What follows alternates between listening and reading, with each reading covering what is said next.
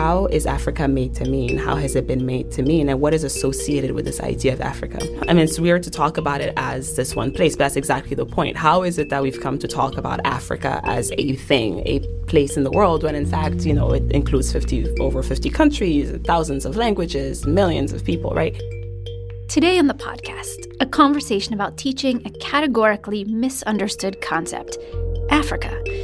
Our guest today found inspiration for bold new ways of teaching through her own experiences as a student.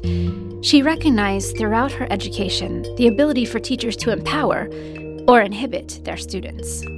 What's made the biggest difference for me in the classroom as a student has been instructors who made me feel like I had something to offer.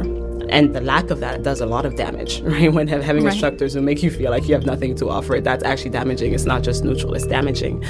So it's really important for me to sort of valorize students' voices and to show them that they're doing it.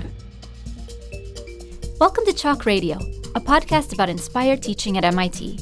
I'm your host, Sarah Hansen from MIT OpenCourseware. In this episode, I take you with me to meet Ama Edo, an assistant professor of African Studies at MIT. Professor Edo's research centers around the complex array of cultures, traditions, nations, and ideas known as Africa, and how Africa as a concept is produced through material practices, things like music, ritual, performance, and dress.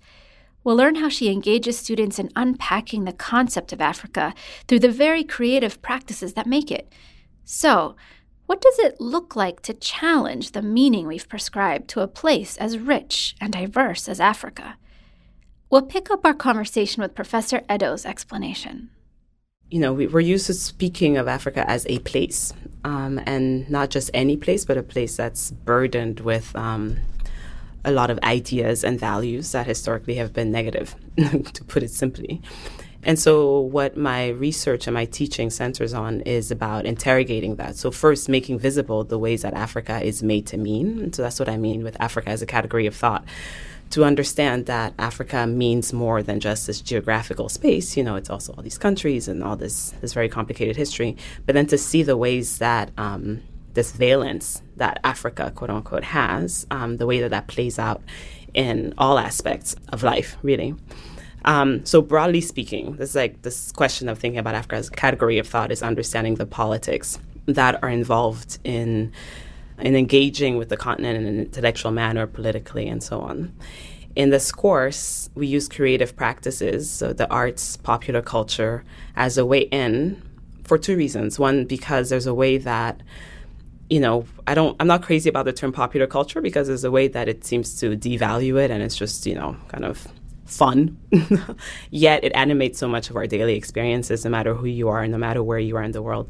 So on one hand, the purpose of our goal of using this as a way into asking these more kind of theoretical and philosophical questions about Africa as a category of thought is to recognize that these everyday practices are actually extremely rich and just as political as any other form of engagement. But then more specifically to Africa is the fact that right now, you know, Africa is sort of having this moment where its signification is appearing to shift. Part of it is understanding whether it's actually shifting, but where, you know, all the stories we had about the continent used to be about war and disease and famine and dysfunction, simply speaking. Now there's also another discourse where Africa is hot. Africa is sort of the future. Africa is where all of these new possibilities are playing out. So whether it's within the business realm, or within the arts, or this idea that Africa is the last frontier. So there's a way that Africa's got a new prominence on the global stage, and that a lot of that is playing out in the realm of what I call creative practice, so the arts and popular culture. And that's why I thought that it would be a particularly good angle to take in addressing these sort of loftier questions and seeing the ways that they play out in the day-to-day. And also through beautiful and pleasant objects, pleasant things to engage with, things that are moving and that are inspiring, which I think opens us up to thinking and to processing differently when we're moved in this other way. It makes me wonder how this specific case of looking at Africa as a category of thought and looking at creative practices, like, did it open for students new ways of seeing the world in general? Like, does this kind of teaching offer new pathways for critical thinking that's applicable in many fields? I'd hope so. I mean, my God, that's our dream as educators, right? That whatever we do in the classroom in this very limited setting or on this limited scale manifests or for our students so that they're able to take it into their experiences way beyond the classroom and beyond the specific topic of the course. When I think about the students that I had in the class last year, it was about 12 students and about half of them were African so Africans of different varieties. So Africans from the continent, Africans who are first-generation Americans, and then the other half were American of varying ethnicities. And I would say that for all of them, certainly for my African students, it was a way that I think it's safe to say, were there because they were interested in engaging with this part of their experience in a different realm, to actually study it in the classroom instead of it just being kind of what they are immersed in their day-to-day lives when they're back home and so on. And for the non-African students, some of them were going to be working in Africa during the summer or had just come back from being on the continent and just wanted to kind of learn more generally about the continent. So to what extent did being in the class broaden their perspectives or kind of give them tools that they could use beyond this particular topic after the class? I think the class might have helped them get language to articulate some of these questions about power, essentially. And if not always to find answers, so at least be able to notice patterns and sort of describe what they're seeing. So often, we have a feeling that something's not right or that there's something going on here, but we don't quite have the language for it. And I think that that's what a class like this aims to do, is to give students language to articulate these things that they might be picking up on in different ways. So what does it look like to empower students to follow a feeling, to develop the language to negotiate that feeling into theory?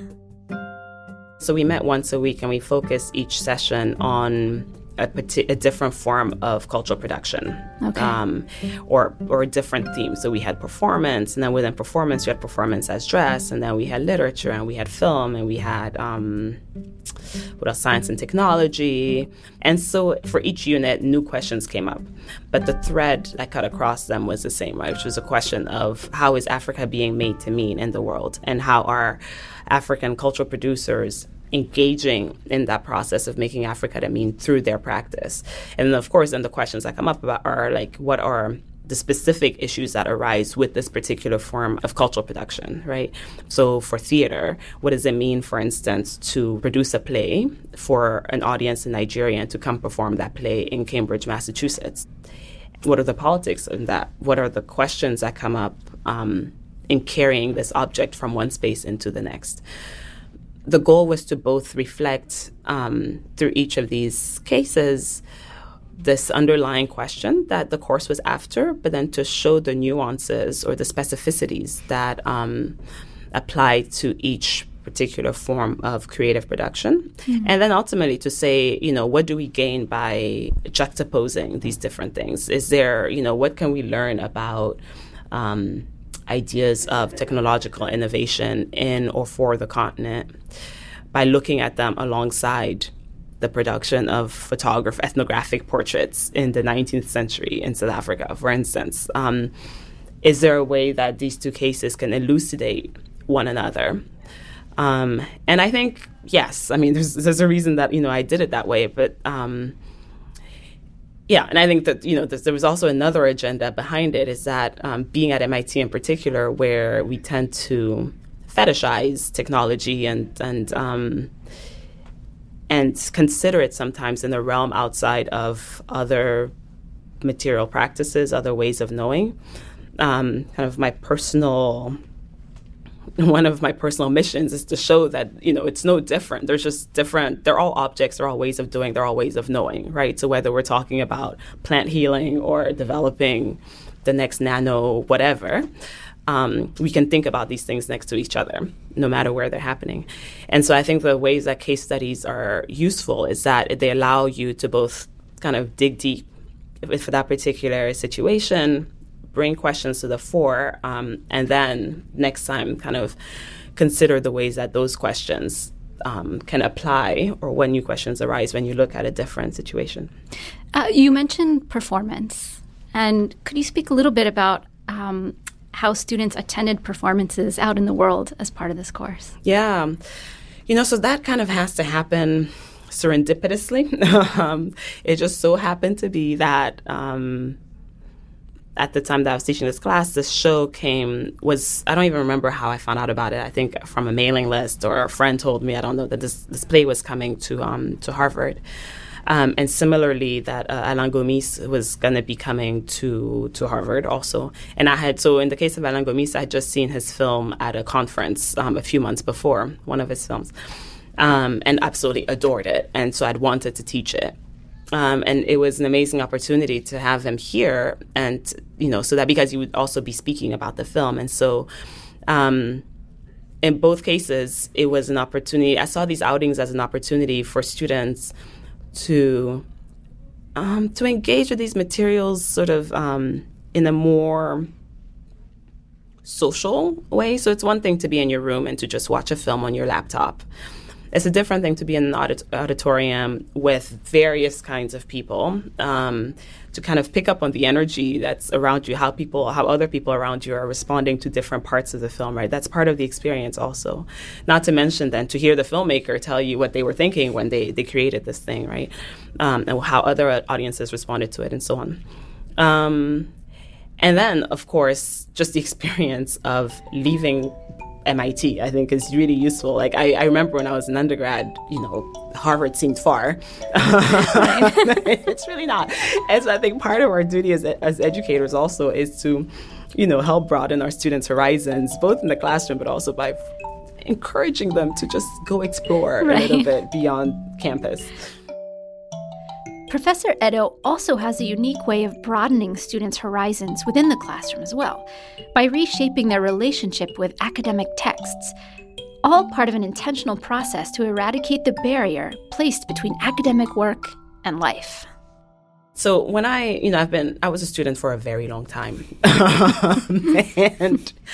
and I was very frequently frustrated by the fact that academic texts often feel like they're written to not be understood. Right. And this made me really angry because, when I was in grad school for my PhD, I thought, okay, I've been in school for many years. How is it that this still makes no sense, right? Like, right. If it makes no sense to me, like how, what are we doing here, right? What is the point of the academic enterprise if we produce work that can be understood? And so this has been a gripe of mine for a very long time. And it was all the more frustrating when there was no space to express that, right? Because I think the danger when you're a student oftentimes, especially, at elite institutions, is that you internalize these, like when you don't understand, you think there's something wrong with you. Essentially, you're not good enough, you're not smart enough, when it's a structural issue and it's actually on the writers to write better work, write more clearly. So then that requires, I think, an infrastructure to support students in processing this often opaque work. And to me, that's how I was thinking about the reading responses. So as a way to just, when you're forced to sit down and write something about what you wrote, even if it's just like, I don't understand it, these are all the questions that are coming up for me, it already pushes you along, like kind of your understanding for yourself, and then also gives me as the instructor a way to know where you're at and what I need to bring to the kind of in the classroom discussion. So what I asked students to do was to try to summarize the key points of the argument, and then they were free to take it in any number of directions. It could either relate it to other work that we've read in class. They could relate it to stuff in the news that they're seeing around it. They could relate it, seeing around them, and kind of use what was coming up in the readings as a way to make sense of these things they were observing around them, or kind of relate it to their personal experience, something going on in their own lives, or And what I wanted to do there was again to show that what we do in the classroom is not separate. Academic work isn't separate from life, right? Like it's not, and it's not something that's only accessible to some people, right? We are always theorizing. When we making sense of our experience is about theorizing. And so to offer possibilities for students to make these links between what they're reading for school and what they're experiencing in the world around them. If we can do that, I think, we're in great shape as educators. I really love, being able to point to something that they've said in making my argument, right? So, or in presenting my lessons. So if I can say, yeah, as you brought up in your paper, this thing is going on in the reading. That's exactly right. And we also see, to show that, one, I'm taking their work seriously. Right. And also that they have something to offer. Like, to me, I think right. What's made the biggest difference for me in the classroom as a student has been instructors who made me feel like I had something to offer, and the lack of that does a lot of damage, right? When having right. instructors who make you feel like you have nothing to offer, that's actually damaging. It's not just neutral; it's damaging. So it's really important for me to sort of valorize students' voices and to show them that they're doing it. Part of why we wanted to profile Professor Edo's teaching of her Global Africa class was her willingness to try things in the classroom that were new to her, such as inviting students to participate in creative production. This approach culminated in a final project assignment that, to say the least, exceeded expectations.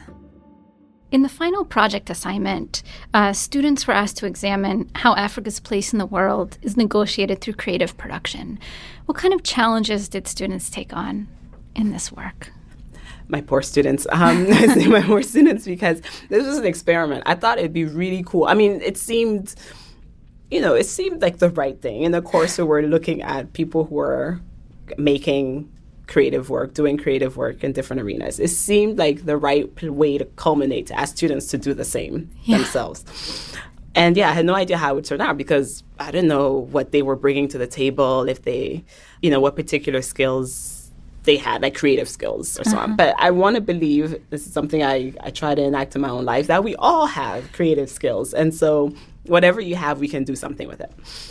And they were, bless them because they were game for the experiment because I hadn't done this before. I didn't know how it was going to go. But I asked them to pick a topic that they were interested in, either something we'd already talked about in class that they wanted to take further or another topic altogether. And the key was to use this object, this thing that they would make, as a way to think through these questions about Africa's place in the world. It's quite broad. Mm-hmm. But I was so happy with the things they came up with. It was wonderful. It was so fun. We had anything from, there was one student who was interested in plants. Now she picked this plant, one of these, I think it's like the ficus plant, some plant that's really sexy right now in like the interior decorating world. And it's a plant that grows on the side of the street in West Africa and so on. And so she did this cool project where she took the plant and looked at the different ways that it is made to mean as a kind of luxury decoration item, and versus in Central Africa where it's used for, I forget, like some part of the tree is used for bark cloth. And so from there, you could talk about the circulation of objects and the way that value gets articulated and so on. Or other students who wanted to talk about the way that tradition, that's kind of, related, the way that tradition gets articulated. And they were interested in looking at wedding ceremonies in Nigerian American in a Nigerian American context where people are kind of working across these different cultures, these two different cultural realms, and to consider, what do you keep of a tradition? What do you update? What does it mean to treat women a particular way and men a particular way? What should you uphold? What should you, resist? Given, when you're a Nigerian American and you're kind of beholden, you belong to these two different cultures. And so what they did, which I thought was so brilliant, was that they put together a picture book, because one of the classes had talked about these photo novels as a genre of image and story telling, image production and storytelling. And so they used that format that we talked about in the class and took the theme that they were interested in around sort of the politics of tradition and in Igbo weddings, and wrote a story that featured them grappling with these questions. So it was quite meta, because they told you, they talked about the topic they were interested in, but then they also showed you the questions that they brought up. It wasn't a resolved thing. And it was meant to be circulated, and it was an object that could be used to spur questions and so on. And so it was fantastic. I so enjoyed them. We had a coffee ceremony in class, like an Ethiopian coffee ceremony, and the sort of questions that brings up about what does it take to actually enact what the ceremony is supposed to enact when you take it out of Ethiopia and when you take it into a dorm room, for instance, and you only have certain implements to use. To what extent, does it retain its value, its significance? But it was wonderful to see them start out being like, oh my God, I have no idea what I'm going to do. And then just figuring it out and coming up with something amazing. We actually have the example of the wedding conflict book on the OCW website. We've linked to it in the show notes, so be sure to take a look. To close our conversation, I wanted to see what advice Amma has for other educators looking to employ some of her techniques in their classes. What are her strategies for keeping her class engaging, thoughtful, and illuminating? So one key thing is being clear on what the core issue is in the class, right? So what's the question that animates this class? And for me, it's useful to kind of know that and have that, because that helps me sort of adjust as needed, right? So to figure out, okay, what do I need? What do I want these students to come away with, no matter what? So that if what I have planned is not taking us there, then I can try something else that might get us there.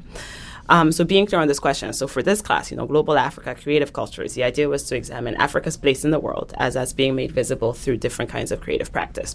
So I structured it according to things that I was familiar with from my work or interested in, and that I wanted to explore more. So that's one way to go about deciding what the different units are going to be, right?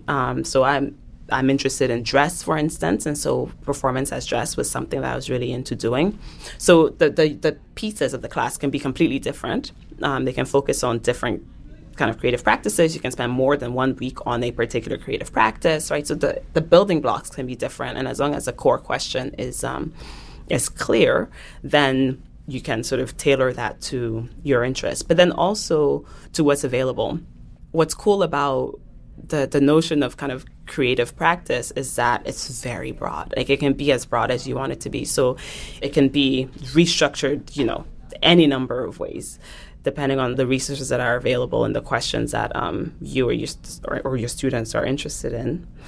And tied to that is the fact that, so a colleague told me once that we're both, first-year faculty, and we're both talking about how exhausted we were all the time. And she said someone told her, that teaching is essentially like stand-up or improv, right? Mm-hmm. Like, you get up there and you're on, and it's improv because you are responding to what your students are giving you, and you have no idea what it's going to be. No matter how well-planned it is, you have no idea where it might end up. And you have to respond. So it's not just that you're there taking it, but you have, based on what you're getting, you have to figure out where to take it in order to come back to the conclusions that you think you need to end at, and also be open to that not happening. And when you're new, you don't know. And when you've been a student and you've had these professors up front who seem to know exactly what they're doing and what they're talking about, you don't fully appreciate the fact that it's a lot of intuitive and improvisational work. And so you can be surprised at how taxing it is, So at the end of a 3-hour class, I was wasted. You're just so tired because it requires so much energy. So that's something to just kind of be aware of, which also then can inform your preparation. So to know what do you need to do in order to have as much, to stock up, to fill up your tank, so that you can then do this 3-hour improv performance. And, generally the less tightly designed it is, the better things work out. This is what I found and what I've heard other colleagues say, that, the days when they were running from meeting to meeting and they didn't quite have enough time to finish their course prep are actually the days where the class went really well, because they had no choice but to be there and listen to the students and meet them where they were and follow that organic progression of the conversation instead of sticking to their script.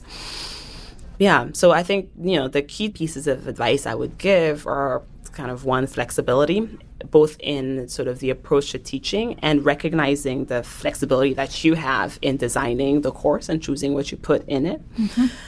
And then, and tied to this flexibility, this experimental approach to building it and to adjusting it as it goes. And then as a broader kind of like teaching philosophy thing, what I said about using the time in the classroom as a time to build our students' confidence, right? To instill in our students a sense that they know, like they are capable of doing this work, to validate, to affirm, and to use that as a starting point for what it is that we want to impart onto them, But really to start from to kind of undo some of the damage that academic work has done for so many people, which is that it's alienating. And so to try to make it less alienating, to say, we can do this, and we know how to do this, and we're learning, and it's okay to not know because we're in school to learn, right? We're not supposed to know everything when we come here. So to make that as part of the mission, beyond the content of the class itself, to just say it's okay to not know, and to not know this particular material, but we know how to learn, and that's what we're here for. Ama Edo is an assistant professor of African Studies at MIT, and now you can follow her work wherever you are in the world. In the show notes, we've posted a link to her faculty page, which includes more information about her research background and scholarly works. As a bonus, we're also giving you a link to the Spotify playlist that one of her students created for the class. It is fantastic. Go take a listen. Also in our show notes, you'll find a link to Ama's Global Africa course on MIT OpenCourseWare. For those of you who might be new to the OCW website, you'll find virtually all of MIT's course content for you to explore. If you're an educator, build curricula of any kind, or just plain curious, please take a look. We are dedicated to making access to all of MIT's course content free and open for the world.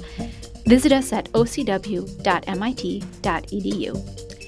In this podcast, we'll be sharing our conversations with some of the amazing MIT educators who've helped populate OCW and whose work has been shared thousands of times from our site. Thanks for listening, and please stay tuned. In the meantime, share this episode with a friend or leave a review on iTunes.